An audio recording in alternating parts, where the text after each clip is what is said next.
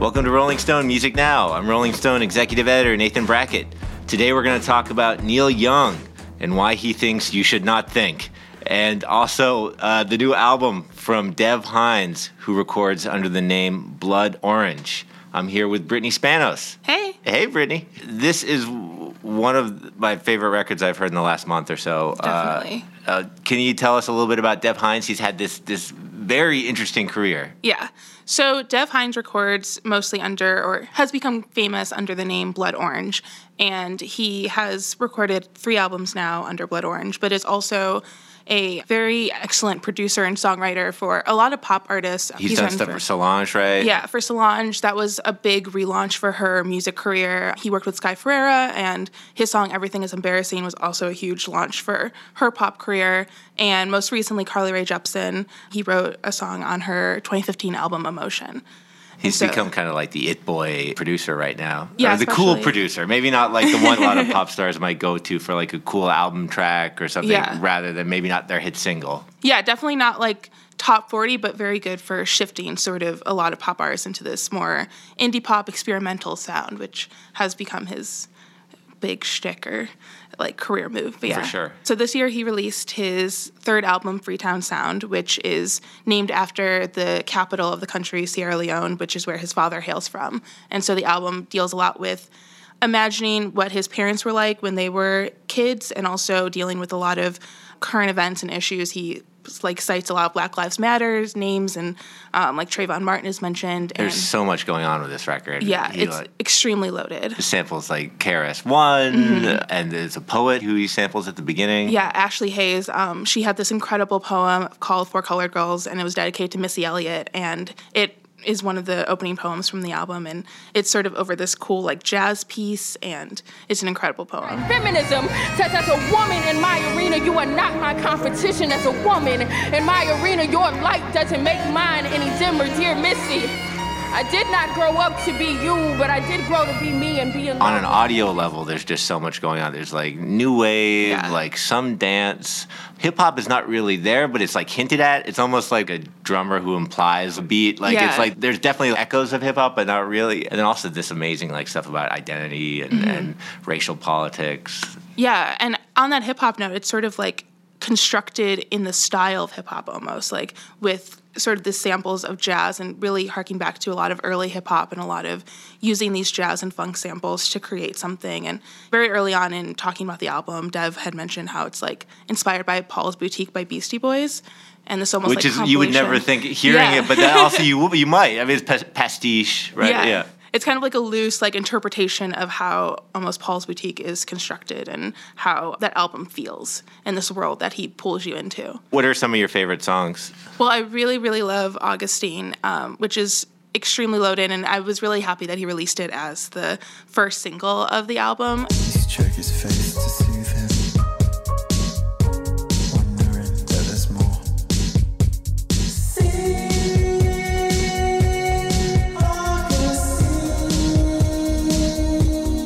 There are these moments of like West African Christianity, and also he cites Trayvon Martin by name, and it's also about his parents, and it's this beautiful kind of sprawling production. Like it starts off very avant-garde and kind of jazzy, and then goes into this cool like synth pop, new wavy sound, but it's just like beautifully put together, and it's like sad, but also just like really beautiful kind of dancey song, so. And super different from his last record, Cupid Deluxe. I mean, they're definitely, it's the same artist, but Cupid Deluxe, which I highly recommend for people to check out, maybe was a little more straightforward, a little more like kind of a little pop rock and hung together, and a little more straight like beats. This is a little more kind of like washes of sound. Exactly. Yeah, he's definitely, this is deep dive into Dev Hynes' brain and interests, and you see a lot of collaborators that he's worked with before make appearances, and also just people from this sort of family of artists that he works with. Like Carly Rae Jepsen makes an appearance on the album on Better Than Me, which is another favorite of mine. 7 ways to think about your eyesight.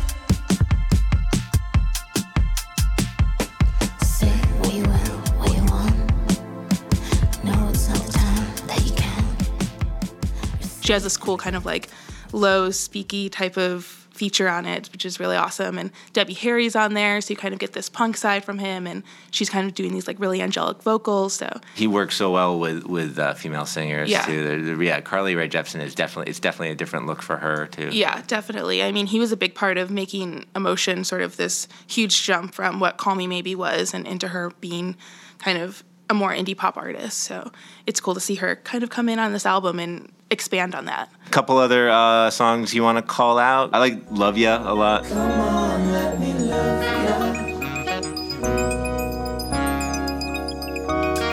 Come on, let me take you down low. Come on, let me make you. Yeah, I do love Ya. I love EVP and Chance. I mean, again, those are like the examples of the female vocals really shining on this album. You're the dark-skinned nigga in a sold-out crowd.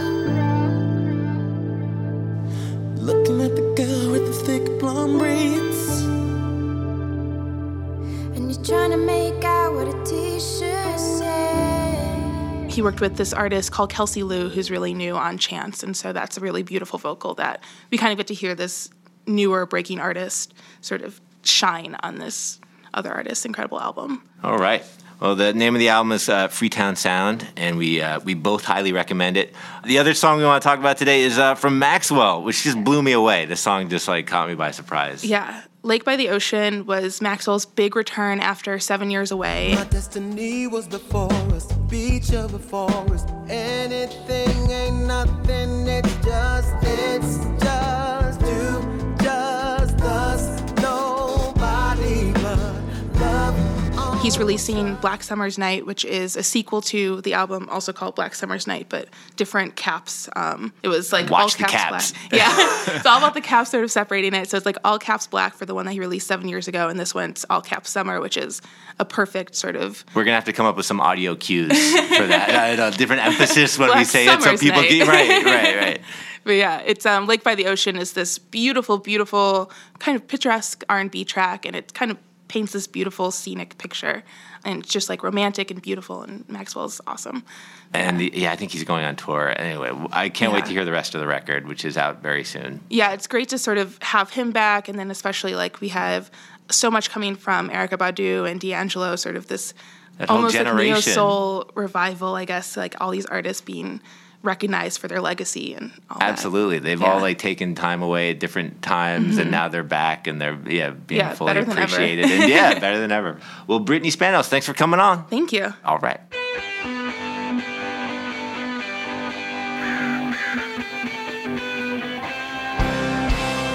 Don't like to go down to the flats. And that was Neil Young's new band, Promise of the Real, doing his song Country Home, which is a Crazy Horse song originally. Mm-hmm. I'm here with Andy Greene and Patrick Doyle. Hi there. Hey. What's up, cats? Not much, cat or dog.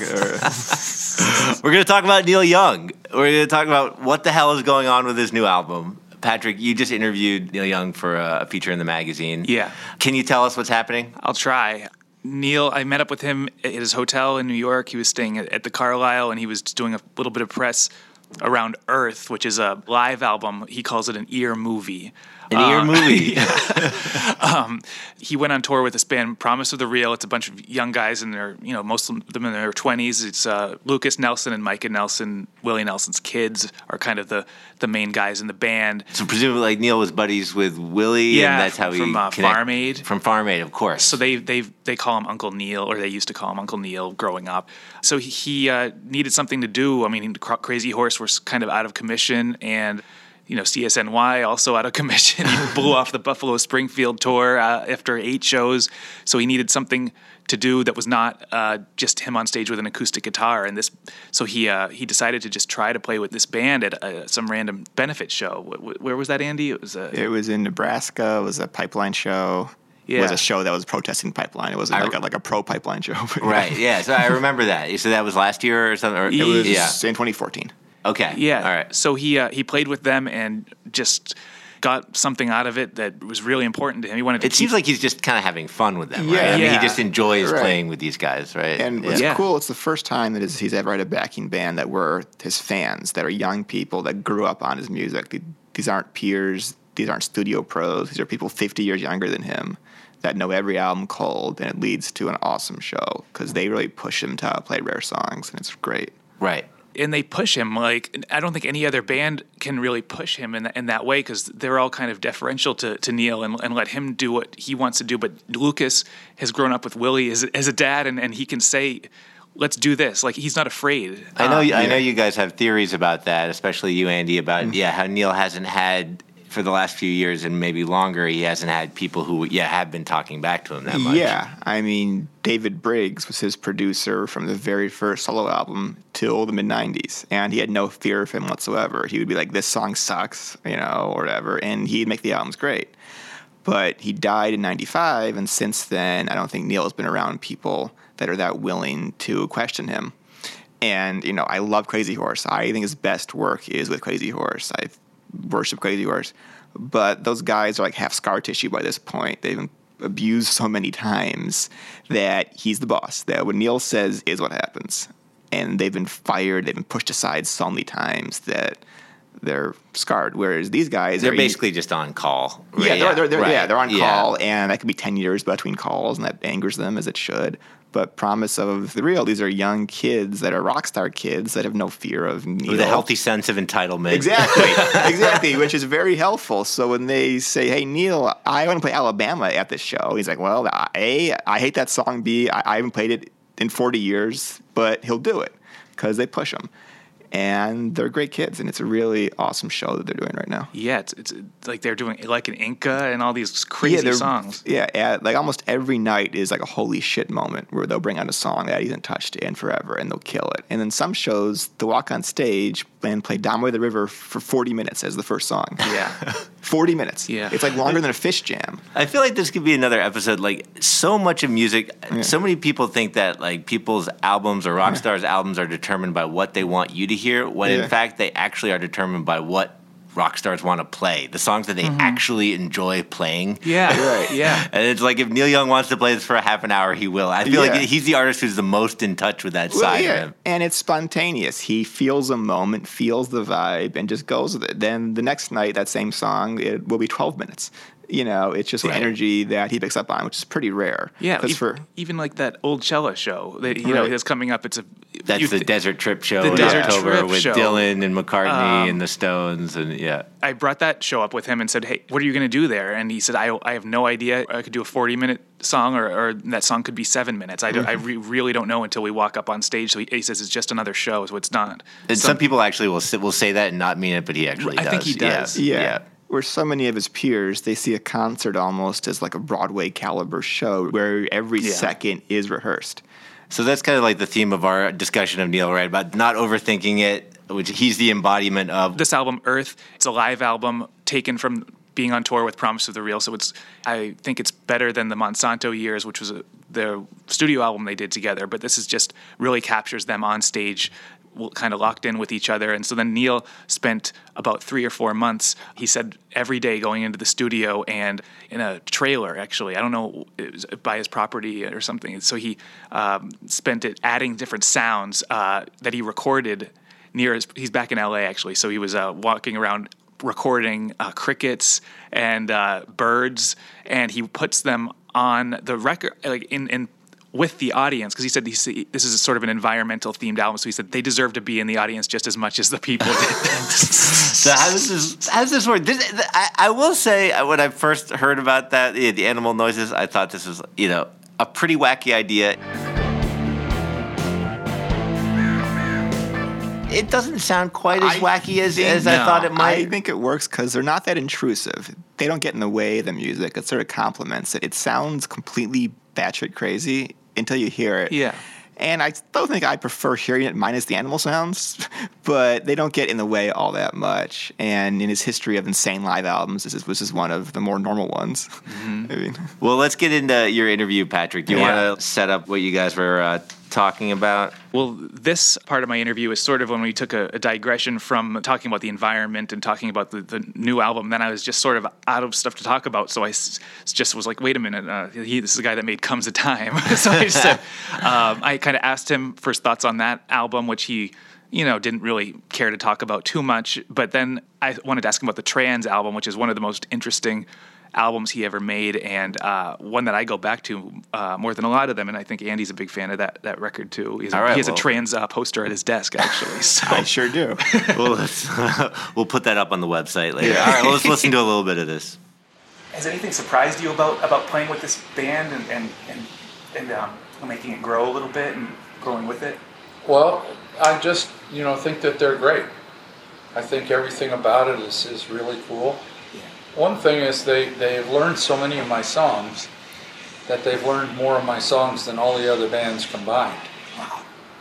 So, I mean, they know over 100 of my songs and can play them and sing them at the drop of a hat. So it's like, and with a great groove, everything right.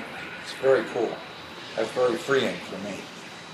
Songs like Mother Earth, that song is more relevant today than it ever was, I think. And well, as time goes by, these songs become more relevant because of the situation that we're in, that we put ourselves in.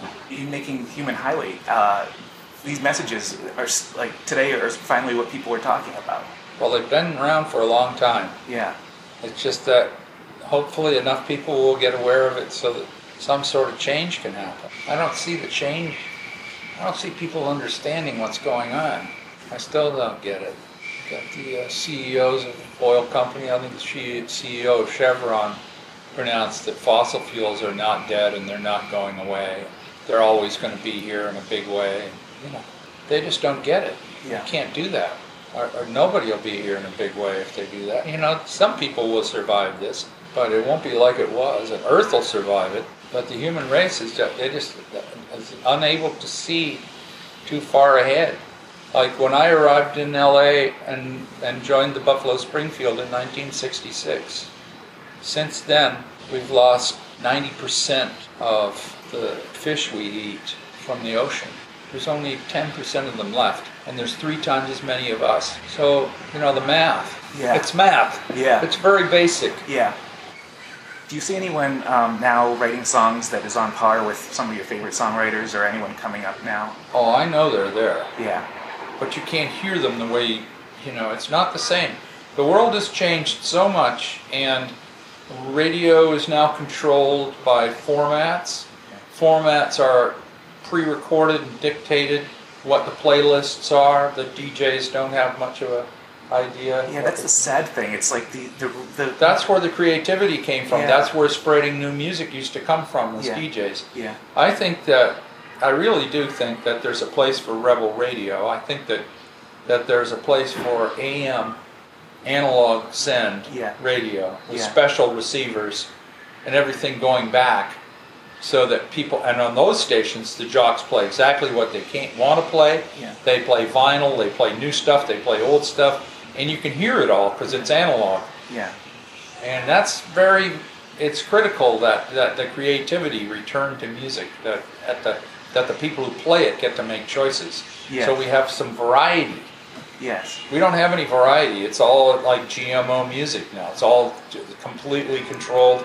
It's reduced in its intensity by the technology, and then the content is controlled by the corporations that format and program the radio stations. It's an unbelievable situation. Yeah, but most people that started making music 50 years ago have really slowed down, or don't, but you have not slowed down one bit, really. There's no reason to slow down. Just because everything else is, as far as I'm concerned, it's broken. Yeah. It doesn't mean that I have to be broken.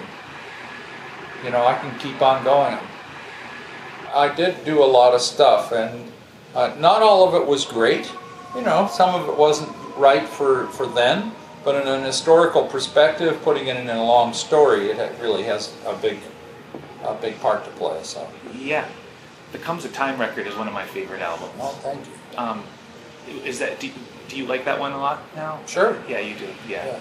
And the Trans record, I love that. I listen to that one all the time. How do you look back on that album?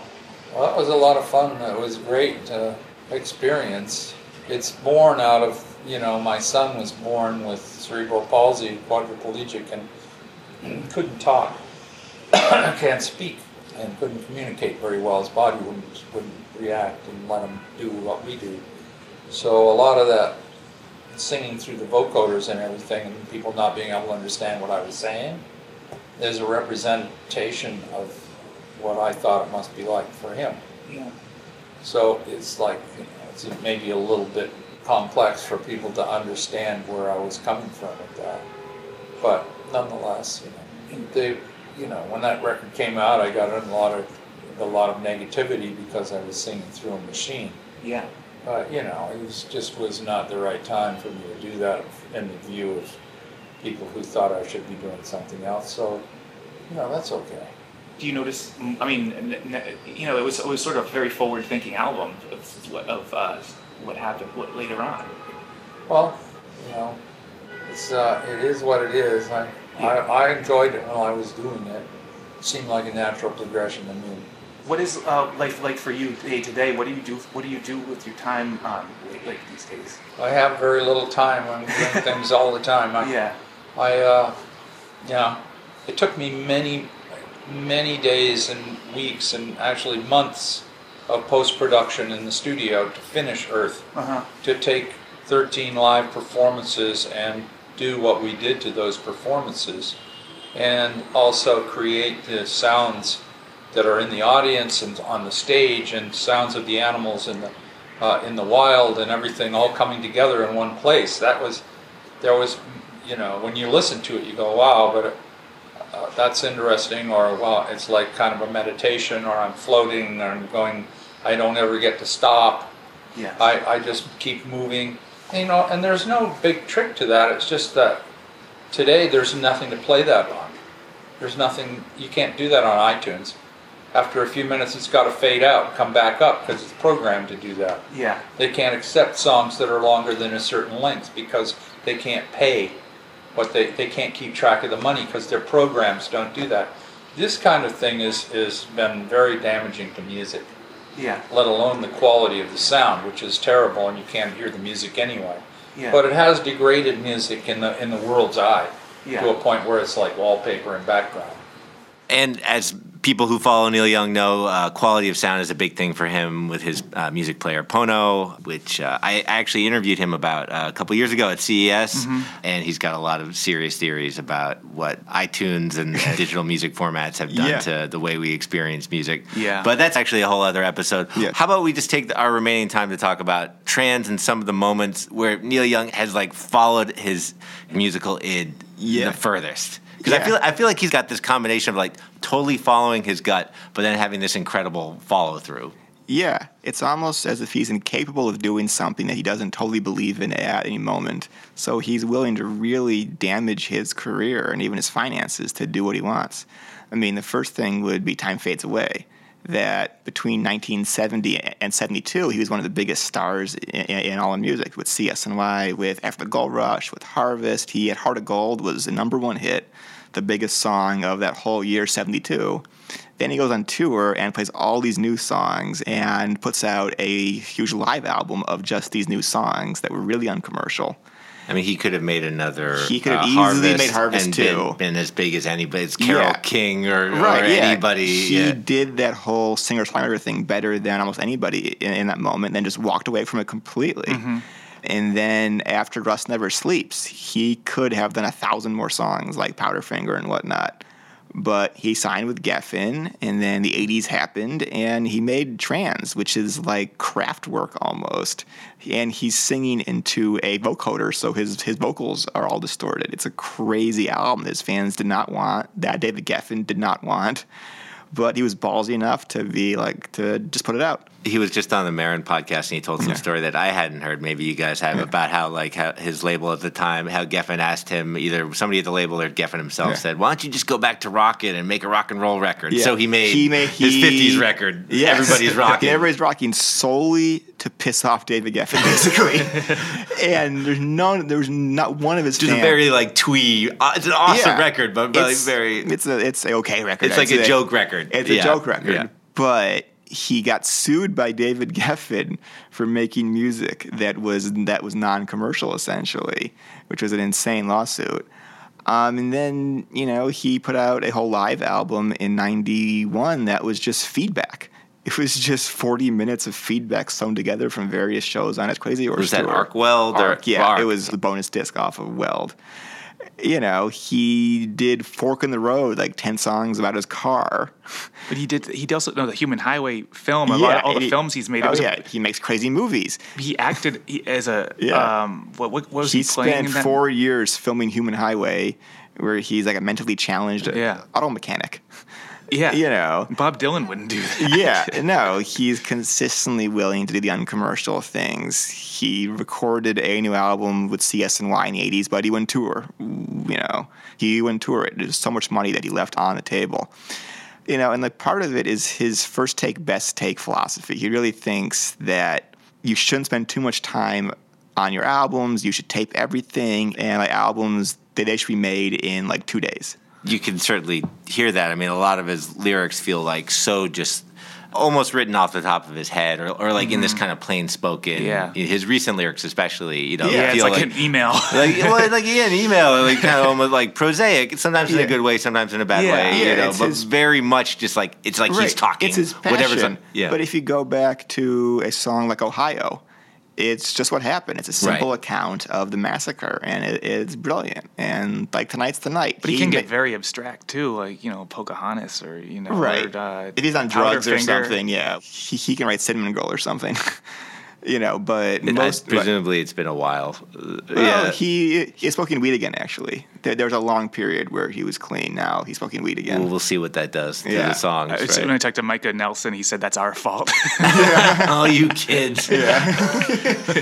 It would be very hard to be on tour with both Willie Nelson's sons and not be smoking weed again. It would be almost impossible, probably.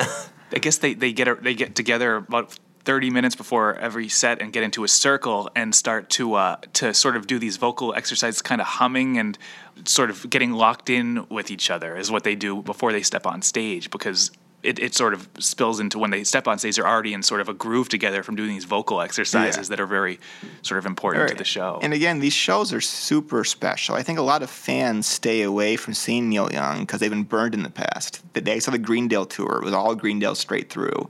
They'll see so many tours where it's just new songs that they don't care about. But this tour is really the good stuff. And you can hear that on this album. I mean, yes, you have the animal noises and you have half-hour versions, but these are also like kind of some great classic songs too. He's playing Vampire Blues. Vampire Blues, which he never plays, and even Hippie Dream, this obscure 80s song just bashing CSN. What the wooden shit? Just a hippie dream. Just a hippie dream. Just this like vicious attack on the 60s and CSN in particular. And it's crazy. He's like, and those wooden ships were just a hippie dream, and just going over and over again. And it's awesome. He said that that he can do that because the band can sort of, months after they practice something once, he can call it out on stage. And he said one of the problems with that he has is he really doesn't like showing people his music. That he said after 50 years, you can imagine how tired I would get to show people how to play my songs. So he said this band, they don't have to do that. So it's sort of very freeing to him. I could see that. All right, here's how you play Cinnamon Girl. Yeah, he's sick of it. And he's 70 years old, but his voice is still great. He's still playing guitar great. He's playing the same guitar. I mean, out of everybody that's playing old cello, he's really the most vital person there as far as the show changes a lot. He pulls out bold new albums. Again, old cello is our term for the Desert Trip Festival. Yeah, it's a widely used term by this point. Right. Yeah, I mean, it's a pretty amazing thing that he's still preserved. If you see him now, it's a very similar experience to seeing him back in the 70s. Is he playing more dates this summer? He's in Europe right now, in the middle of a huge European tour. All right, so... And then he's playing Farm Aid, and then there's Old Cella for 2 weekends, the British School Benefit, and it seems very likely there will be more October dates with Promise of the Real. All right, well, hopefully our listeners will be able to check him out. Andy Greene, Patrick Doyle, thanks for coming on. Thank you. Thank you. And that's it for Rolling Stone Music Now. If you like what you heard, please leave a review on the iTunes Store or wherever you get your podcasts.